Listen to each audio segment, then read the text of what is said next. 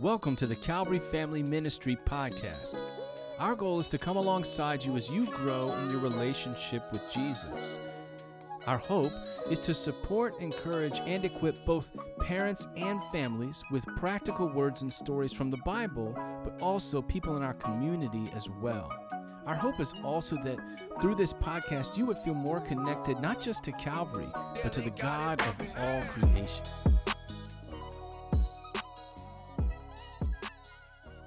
Recently, I've really come to understand the importance of being still with God and kind of the abiding with Him to be able to find those affirming truths. So I might know them. I mean, the Word is full of them, and I have great friends that have so much wisdom and coworkers that have wisdom.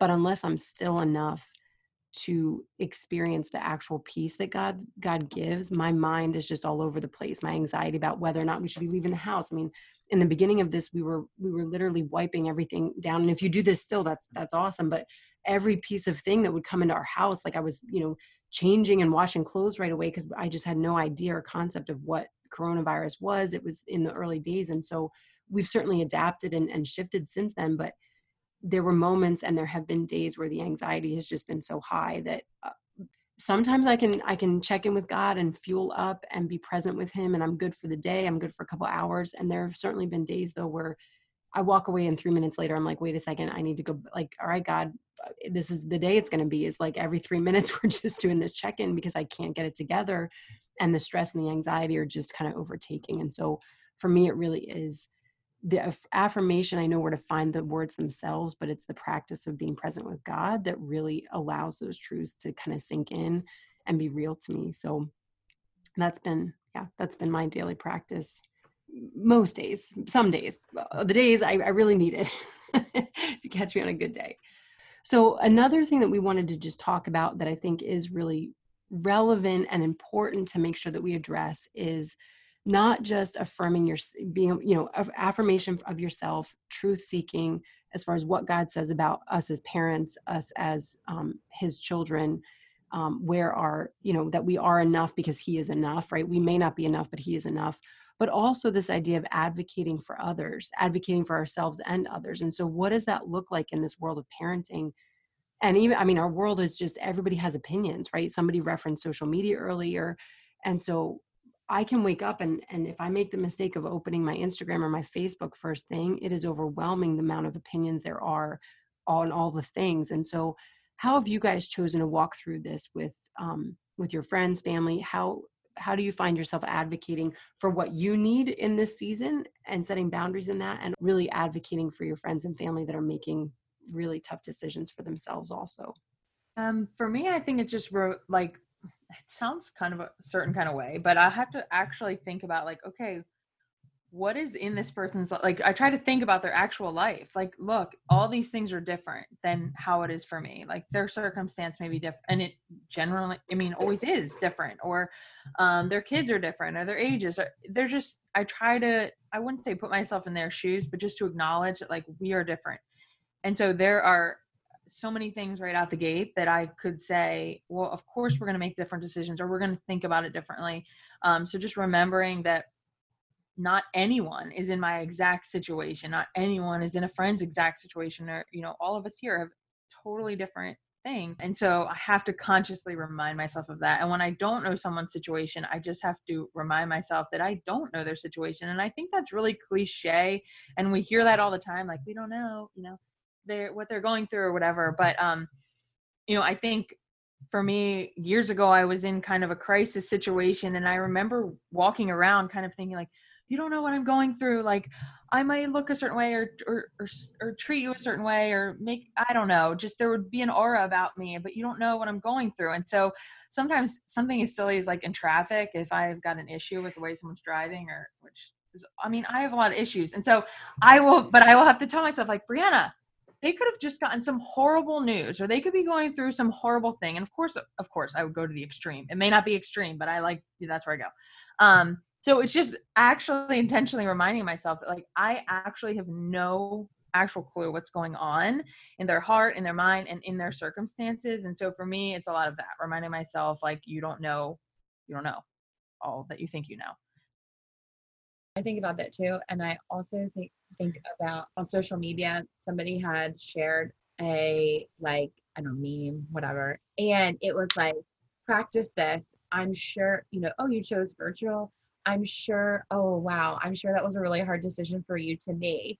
And then it was like all the options, oh, you chose hybrid. Oh, I'm sure that was a really hard decision for you to make. You chose homeschooling.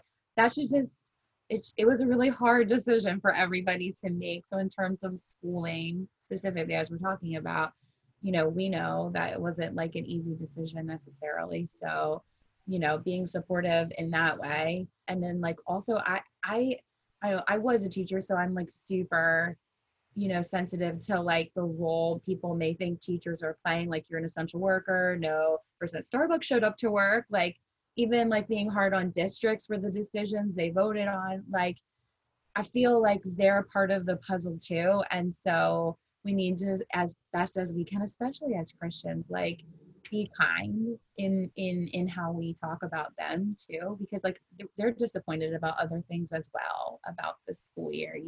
I saw a picture of the classroom that the teachers were going to have to be told is like the Met protocol, and I like cried because I was like, there's no teacher that's like loving the idea of this being the in-person scenario, but it's about, they love your kid, so that's kind of like where I'm at when I'm thinking about the schools and like what they're dealing with as well. Like, wherever this ends up, there's somebody loving your kid, whether it's you as the sole teacher or the bus driver who's dealing with however many kids can or cannot be sitting in a seat in a mask or a shield or whatever else it is. So we're all in it. I love what you said, what both of you said, but it reminds me of the verse that talks about, as Christians, right, let our speech be what is good for building others up. It does not mean that we all agree or that we think all the same things, but practicing being able to communicate that without tearing one another down, because you're both right. It's hard. We don't know what each other's going through. We don't know what weighs into that. And so every family really is tasked with making the best decision for them in particular. I'm like a talker, so I'm also like to talk out my feelings and my processes. And at the same time as that's good, I've learned there's got to be a wisdom in how you're dealing with that. Like, I can't be on the phone talking to my mom at length about this, acting like that's fixing something that only God could fix. But at the same time, I should have safe people that I could talk to that I know are going to even hold me accountable, nicely reminding me about that all, at the same time. So at some point, like, you are allowed to totally say, I feel frustrated, I feel disappointed, I feel discouraged, but to the right people. So that's something I've noticed about myself. Yeah. And that brings us to that's a perfect segue into the third point of this idea of boundaries and having your safe people. What does that look like? And you spoke to that a little bit, Andrea. Having boundaries in when we're talking about what we're talking about. I also think to, talk, to process and think, but you spot on wisdom as far as who are those people, and knowing who those people are going to be for you, that they might even have made different decisions, but are they safe people for you to process your own thoughts? So I make a decision for Wyatt, and then a month in, I'm like, wait a second, I don't know if this was the right decision. Do you have safe people in your life that you can process that with, that aren't going to make you feel like, well, see, I told you so. Like, obviously that was not the right decision. And how do you figure out who those people are and have the right boundaries in your life? There's got to be, I would say, people who are able to hold you accountable in the nicest of ways and lovingly tell you the truth, like, whatever that would need to be. I just feel like all these questions are revealing that I'm clearly a work in progress. Yeah. Here's another question I am struggling through. Good Lord. I'll never be afraid to tell you that. I just think this whole pandemic thing is like kind of pulling that out of me. Like, okay, suddenly, like, I've had to, or I feel like there's a sense of like, I need to prioritize. Like, yeah, it's time to figure that out for real. I mean, I thought I had a sense of that, and I do have good people in my life, but when, you can only see a certain number of people, or you have to kind of pick and choose who your people are. That sounds horrible, but you know what I mean? I mean, we're all in the situation that we understand, and technology is great, but it's also exhausting for me to only connect that way. I think this whole season has kind of pulled that out and made me realize, like, okay, you need to decide like what's worth it, what's worth your time, who's worth it, what kind of relationships, what's the lack that I feel right now, and how do I go about discerning how to move forward. And I think that really is, Jeremiah and I have been talking a lot about that, like what do we need right now, and what kind of things are most important, what's rising to the surface when kind of everything was taken away. And so I don't think it's an easy process, and I think sometimes you try and you put yourself out there and it's like, oh, come back, recoil, like this is not working, or it is. And but I do think it's so meaningful and significant to have people in your life that it's like a safe zone, and to be that for other people too. I would agree, Andrea, like, with my husband, I can do that. And but even then, like, I know for him, I'm like, good Lord, I hope you have some people that you're talking to, because I know I can be a lot. Like, I am externally processed. I literally cannot figure something out unless I'm talking out loud about it. And it's a train wreck. And so he needs people and I need people, and there's just different perspectives that are good and right to get. So, but it's hard, I think, in figuring out boundaries in terms of, again, what we're consuming. But yeah, I just think everything holds a lot more weight. And so what is worth it, and for our kids, and what's worth the risk and not, is kind of what I'm in the middle of. I would say this. I think that another thing that this whole pandemic has kind of brought to the attention, especially thinking of myself, is you go through life a lot of days, and when things are going good, there isn't always a need. Like, you don't feel like you have a need for anybody in your life. And you could kind of get on your own track with your family, maybe even without your family, right? But get on kind of your own track and go through life doing your own thing, and everything is good, right? Things are good, work's good, home's good, kids are good, school's good, all the finances are good, all that kind of stuff. And then a pandemic drops in your lap, and you realize potentially how isolating your life has been, because you haven't had those moments that you've gone through, or you haven't invited people into your life to help you process different things, because in your mind, life has been good, right? And so right now, we're 5 months into this circumstance. I think it's been very apparent that we need each other, right? We really need to lean in on each other. And yeah, not everybody's a safe person, because they're going to tear you down just to tear you down. We've seen all that stuff on social media and in other forums where people just enjoy tearing other people down for their decisions and for what they believe in. But we need people in our lives that are willing not only to tell us and support us and encourage us and tell us the good things, but also in our lives that are willing to speak truth in love and to steer us in a direction, even though it may be painful or it may be unpleasant. But as a part of that also is to receive that well, right? Yeah. Whatever that feedback is. So, getting that support and having those safe people in your life, it's a two-way street. It's not just getting information from them or getting a word from them, but it's how you receive it and apply it to your life is kind of that next step. And so kind of identifying those people, and certainly I know not every family circumstance is the same, but if you're married out there, certainly having conversations with your spouse needs to be at the top of the list. They need to be a safe person for you to talk to. We can't always just keep running back to our friends and avoiding our spouses in these conversations, because then that could create other circumstances for us. But yeah, have those safe people in your life, and then be willing to accept and modify whatever they may give, whatever feedback they may give you. That's really good. It reminds me, Dave, of this is not pandemic related, but it is very much what you're talking about. Years ago, so our oldest daughter is on the spectrum, and during her growing up and schooling years, it was hidden for a while. I would say probably not for my husband and I, but certainly it was undiagnosed for a season. And in the midst of her receiving her diagnosis and deciding what school choice would be the best for us, we had some options in front of us. It was hard. And one of the unique things about our daughter is she really is brilliant. God has given her just an amazing intellect and use of her words, and she's amazing. I'm so proud of her.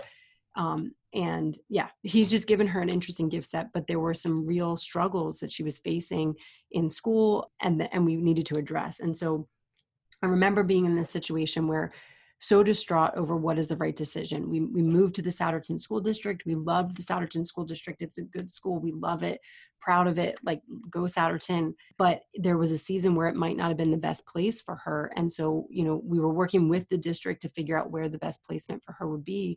And a good friend of mine said, Jess, I was like, but I want her to receive the best education. Is she going to get into college if she switches schools? What is that going to look like? Right. All these things that we think matter and do matter. I don't want to minimize them, but really that was the focus. And she said, Jess, do you care more about Nadia's heart or about her mind? And, God gives us our kids to care about their hearts and them as a whole person.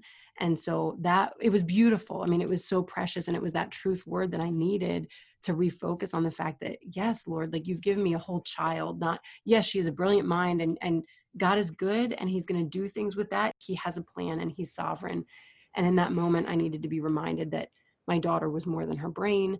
She was more than the school she was going to graduate from. She was more than her circumstances. And it was more important to parent her heart and to love her heart and her as a whole person. And so we all need those people in our lives. And so absolutely, parents, one of the ways of getting through a pandemic is identifying the people in your life. And if you don't have any, like reach out to us. We want to be a support system to you in that. We need people in our lives who are willing to speak truth over us in love, and remind us of God's truth in those moments when, the waves are coming, right? Peter takes his eyes off of Jesus and the wave is coming to take him. And we all have those moments where those waves look way bigger than the power of God. Yeah, that's good stuff. Really good stuff. Well, I'm just going to wrap up with this last question to you all. You all just referenced this idea of facing truths in the midst of a pandemic that we might not have had to face before, realizing and recognizing things about ourselves that are like, oh, okay, that's there. That is stressful in and of itself. Like going through all this growth that the pandemic has kind of forced us into, being around our kids and our spouses and our families and our neighbors, as intimately as we have been forced into doing the past 5 or 6 months. It's awesome if you're coasting and this is just, you're living your best life right now. I don't know that that's most of us, at least all the time. Maybe we have seasons of that, but it's okay to be anxious and stressed. This amount of change, this amount of decision making in the midst of unknown is incredibly traumatic. So you go to make a decision and it changes tomorrow. It might change tonight. Living in the midst of that is stressful in and of itself. How do we kind of talk through this idea that we are all experiencing anxiety and stress to different levels? And what do we do in that, in this season where there is stress and anxiety? This is like God being able to show my kids, even though they're only 6 and 3, that like mommy needs Jesus, just like we tell you need Jesus. That like, it's okay. Like, you think you're going to have to tell them that, you don't want to see them in a mask. You don't want to see them, accepting what we know was not our reality. And there are parts of it that they're going to express to us that they're having a hard time with. And then there's a part of that that's like, I have the opportunity here to show them how I'm dealing with this is enough, that God is enough to take my worries, to take my failings as they happen in real time. And I admit them to my kids and ask for forgiveness for that. That's the same Jesus who is here for all of us in that moment. And I have to believe that like God isn't going to waste any of this in building our family to be better for it at the end of it. And that doesn't mean that it's not hard to have to do things a different way, to be inconvenienced and totally pushed to what you think is your brink. Like I love my family. Do I love them enough to be with them virtually in this house all the time? Like, I don't know. No, I'm saying like, there's got to be a release and I've got to find a way to stay tethered to Jesus and admit when I need a break and find out how we can release each other, my husband and I, and give our kids the grace and joy that we want them to have daily. Yeah, I think it's I'm always a big fan of like embracing the fact that it's hard. Like I personally don't, well, that's not true. I was going to say, I don't think it helps anyone to hide when you have anxiety, but I think that's not a good way to put it. I think there's a lot of good to people who can draw out the positive parts, the optimism. I think that's very valuable. But I also think, particularly in this season of a pandemic, and I heard you say it, Jess, once, like there's a trauma and then there's a recurring trauma. It's like every day. It's again an uncertainty. So I think while the optimism and the silver linings are good, and we need to cling to those, and ultimately, our hope and security in God and Jesus and his presence and his love and his provision for us.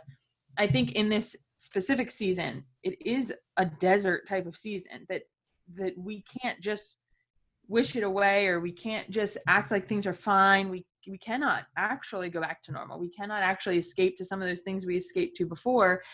And I think we have to just face the reality of what we're dealing with. It is a desert type thing. And God brings his people in the desert to connect with him.